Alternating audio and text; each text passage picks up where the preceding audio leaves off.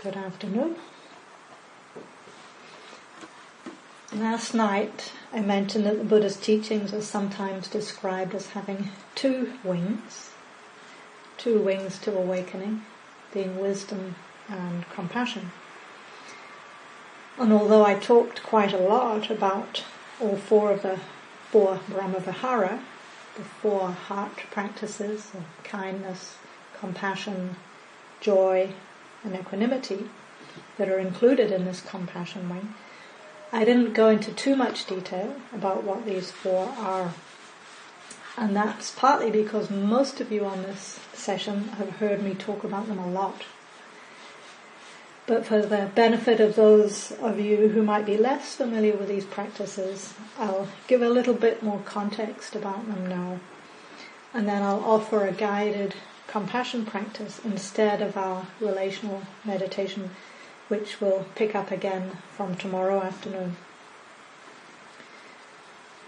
So first then, just to briefly and simply define what each of these four brahmavihara qualities are. The first one, metta, is often translated as loving kindness, or sometimes just simply kindness. And it's a quality of warmth, of goodwill, of basic friendliness or benevolence. And as you heard last night, it's the antidote to aversion. And when it's highly developed, it's unconditional, which means we don't just offer it to people we think deserve it, and we don't offer it in expectation of being recognized or rewarded in any way. So Bhikkhu Analayo uses the analogy of the sun at noon that gently shines down on everyone, everything, everywhere equally. And then compassion is what flowers naturally when this generalized goodwill turns towards life's difficulties. So whereas metta is a more of a almost generic kindness, compassion is specifically oriented to suffering, to stress, distress, unsatisfactoriness, dukkha, which makes it very relevant for our exploration of the Four Noble Truths and our training in this movement from clinging to release. So being able to meet our dukkha with compassion instead of reactivity or resistance is a very powerful energy to support release. And it's an antidote to cruelty of all kinds. Appreciative joy or mudita is what flowers when the generalized goodwill of metta turns towards life's successes, towards what's going well. So it's the capacity to appreciate and to share in the happiness and good fortune of other people as well as ourselves. So it has flavors of gratitude to it. And it's an antidote to envy or jealousy. And then lastly, equanimity, or upekkha, is the profound balance and steadiness that arises when we are able to open to the full spectrum of what life brings us, without preference and without resistance, with complete acceptance. So last night I shared that passage by Caroline Jones and Paul Burrows that illustrates the interrelationship between each of these brahmavihara, and which they presented as being different flavors or facets of love. And last night I also mentioned being on retreat at the Forest Refuge with Caroline Jones and Joseph Goldstein. And I was in a phase of exploring these brahmavihara practices more intensively. And during that retreat, Joseph shared a well-known quote from the 19th century Tibetan meditation master Shabkar, who says, The mind nature is vivid as a flawless piece of crystal, intrinsically empty, naturally radiant, ceaselessly responsive.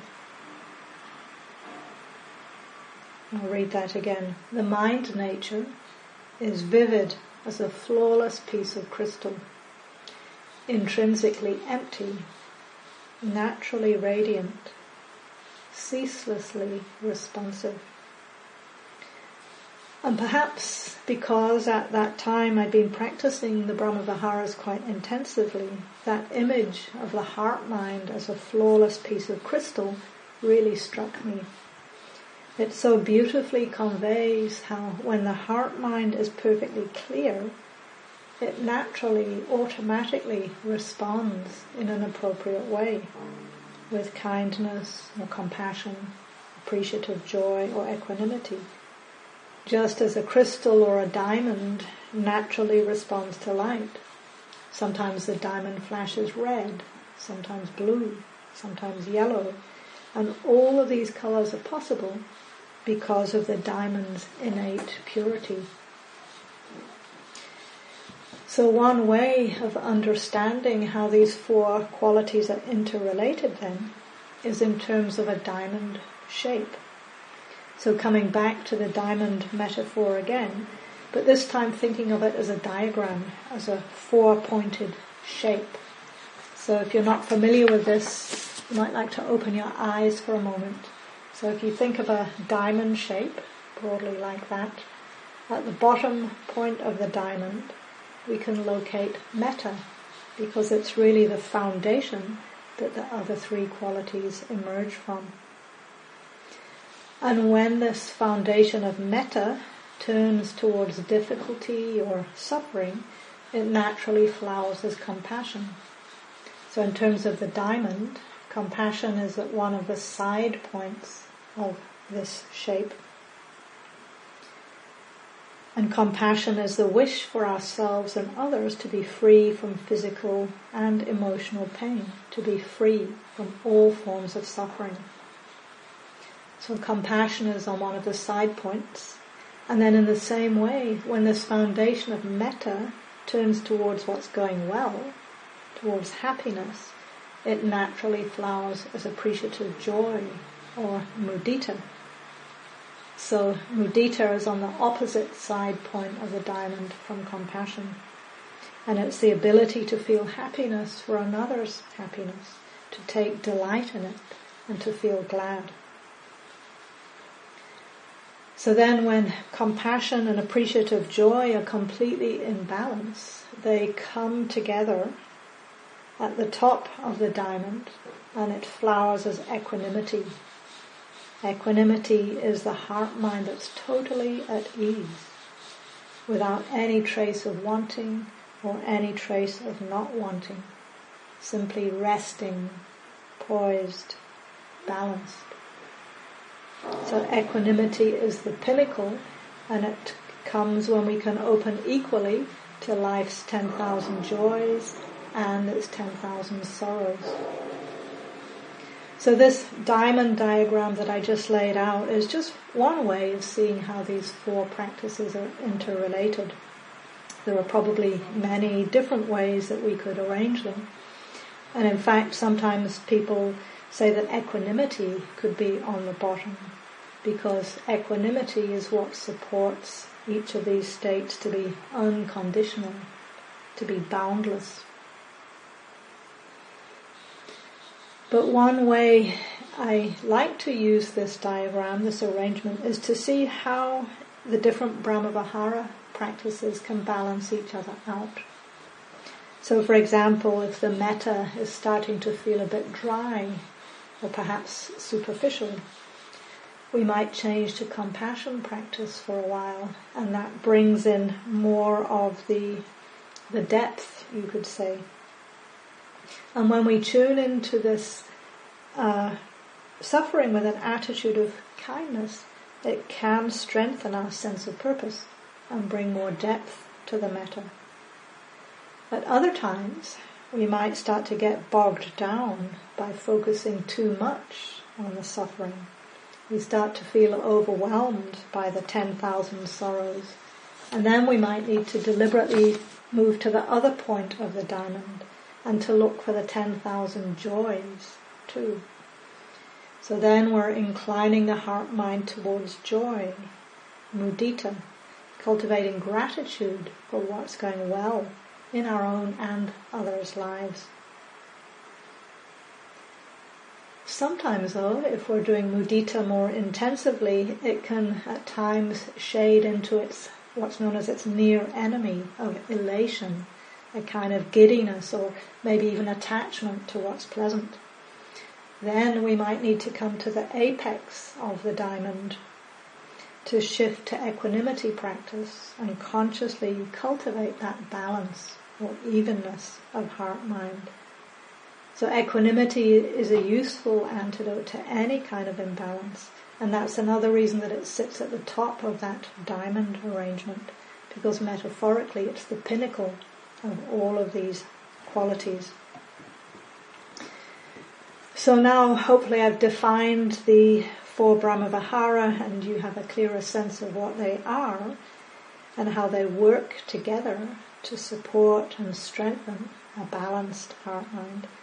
I'd like to focus just a little more now on compassion, the heart's capacity to turn towards dukkha, stress, distress, suffering, and meet it with kindness rather than reactivity. Because as I said earlier, in this project of navigating the 4 Noble Truths and understanding dukkha more and more clearly, compassion is a very powerful resource in that understanding.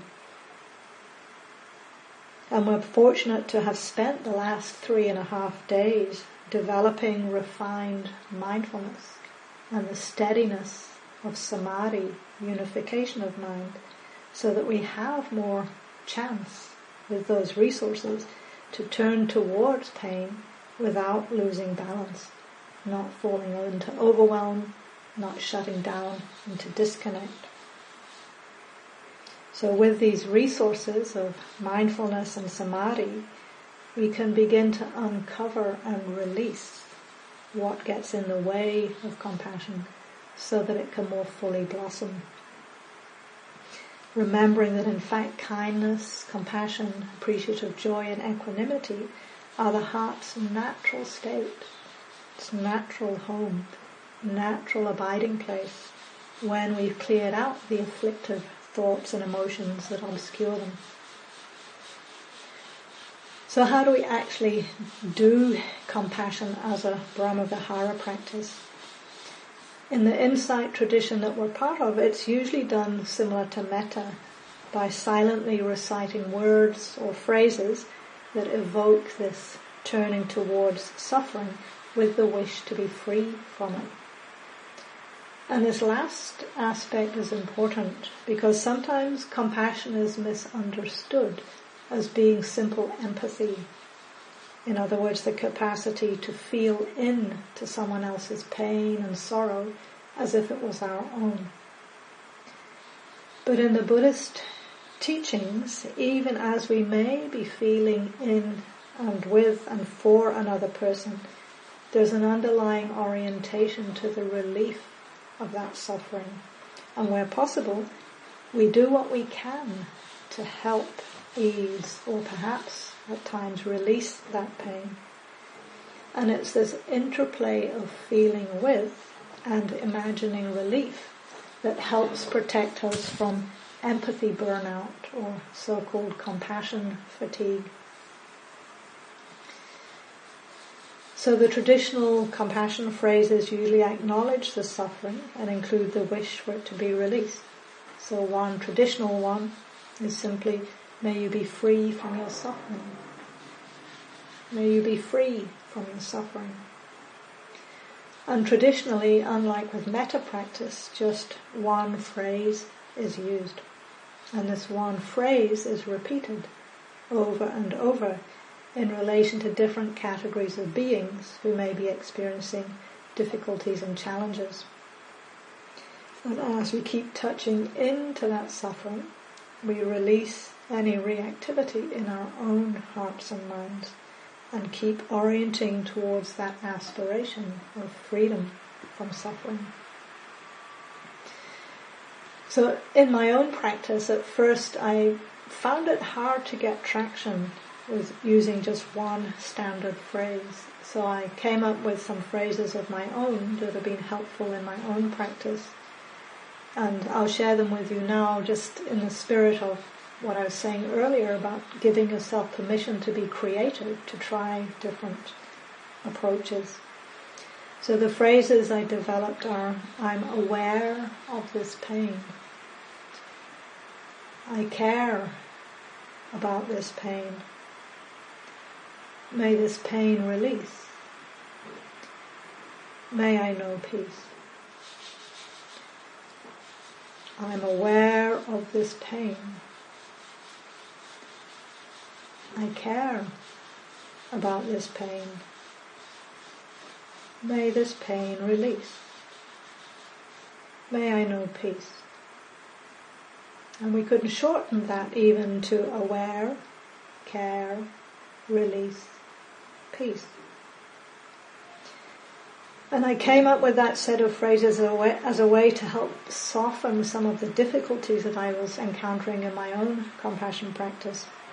So the first two phrases are intended to help illuminate any resistance to being with the pain. And the second two phrases provide a reminder that we're orienting to moving beyond the pain. So the first phrase, I'm aware of this pain, is a kind of a test. And we just drop in that question and see, is it true? Is there a willingness to acknowledge it? And sometimes the answer might be a giant neon no. But even being able to see this is useful, because unless I can recognize the resistance, I can't do anything about it. And depending on the intensity of the resistance, if it's super strong, then wisdom might discern that actually this is not the right time to be doing this practice. I might need to do something else for a while to soothe the heart and mind, bring it back to balance, and then come back to the compassion practice when there is more steadiness and more capacity. So the second phrase is likewise a kind of test. I care about this pain. And again, is that true? Do I care about it? Or do I just want it to go away? Again, if we meet strong resistance here, we want to approach this capacity to care very gently. We might bargain, make an agreement. Okay, I'll care about this pain for just the next 10 seconds. That's all.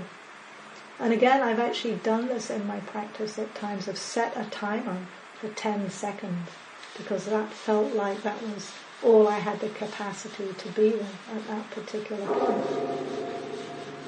And then after 10 seconds, we deliberately turn our attention to something neutral or pleasant so that we don't get overwhelmed by the pain. And if we do this with mindfulness, it's actually a form of right or wise effort, one of the Noble Eightfold Path factors of balanced effort. So again, on the other hand, if we find a very clear lack of care about the pain, it might be a signal that it's not the right time. So we can literally or metaphorically bow out, return to mindfulness of breathing for a while, perhaps go and do some walking meditation, maybe have a cup of tea, or even take a nap. This is not cheating. The point is that we do whatever we choose to do with as much awareness, consciousness, wisdom as possible. Because what we're trying to do here is gently expand our capacity to be with dukkha. Trying to force ourselves out of our comfort zones is a subtle form of violence that's totally counterproductive. So if we do find ourselves in that terrain of forcing or pushing, then it's much better to take a strategic withdrawal and move away from the dukkha for a while, to whatever extent we can. And then when there's enough sati and samadhi again, gently turn towards it once more. And metaphorically take another small bite and metaphorically digest or metabolize another small piece of the suffering. So we don't have to swallow the whole thing at once.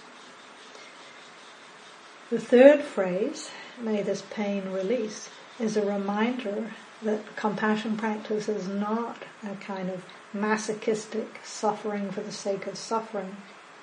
And while it's true that compassion is sometimes presented as the heart that vibrates in response to another's pain, as I said earlier, it's not just empathy. Because if all we're doing is feeling fully with another's pain, it can easily slide into the so-called near enemy of compassion, which is sorrow. And this is particularly where we need to make sure that compassion is supported by wisdom. Again, these two wings of awakening working together so that we can stay somewhat balanced and not fall into overwhelm. And this balance comes about through mindfulness, tuning in carefully to what's happening in the body and the heart-mind, and always noticing our relationship to our experience, moment to moment to moment. In some ways then I think of mindfulness as a type of whole body listening. It's the invitation to settle back and receive experience, and when appropriate to respond with wisdom rather than react out of habit. So the receptivity of compassion and mindfulness is not just passive. Out of that deep listening, we come to intuit a skillful response. So later in the Buddhist tradition, this link between listening and compassion became more explicit in the image of the archetype of Kuan Yin, or Avalokiteshvara, the embodiment of compassion. And Kuan Yin is sometimes known as she who hears the cries of the world.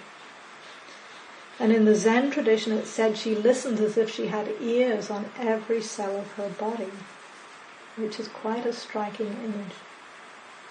But she doesn't only listen, she's also poised and ready to do whatever is necessary to relieve suffering. So I often talk about compassion as a practice of listening to ourselves first, of tuning in and looking for a already existing mind state. Find whatever compassion might actually already be there, even if it's very, very faint. So it's not about trying to manufacture some kind of lofty emotion. And in my own compassion practice, this was a turning point when I realized that this is not about trying to conjure up compassion. It's about listening, attuning to what is already there. Because again, compassion is a natural state of the heart and mind when it's unobscured by the visiting afflictive states. So as a metaphor for this, I sometimes think of the Hubble telescope, which in my non-scientific understanding is a very powerful piece of technology, and it's constantly searching the universe for the faintest signals of life.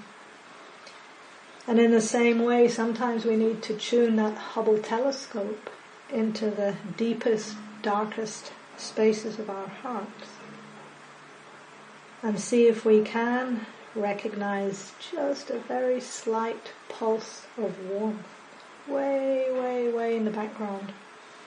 And as our compassion antenna gets more sensitive, we can amplify that signal, bring it more directly into consciousness, and let it fill more of the heart and the mind. And as it does, we're able to more easily taste at least moments of openness, ease, and acceptance, even amidst the pain or difficulty. So the fourth compassion phrase, may I know peace, reminds us of this possibility. And we might at times help ourselves in that direction by consciously imagining or visualizing ourselves living without whatever pain, stress, distress or suffering we're currently experiencing. So what might it feel like to truly know peace? We might visualize that and try to bring that potential peace into our being as vividly as possible, allowing it to penetrate more fully into our bodies and hearts and minds, to get a very immediate felt sense of how the peace might be experienced.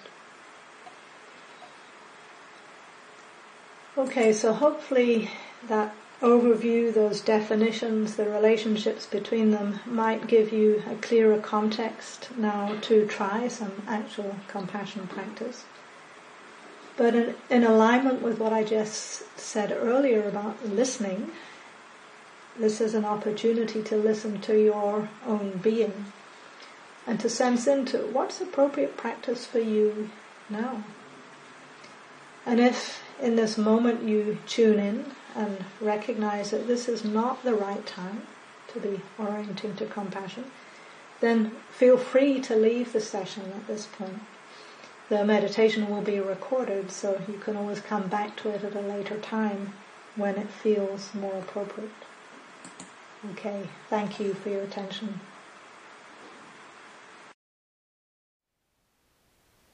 Thank you for listening.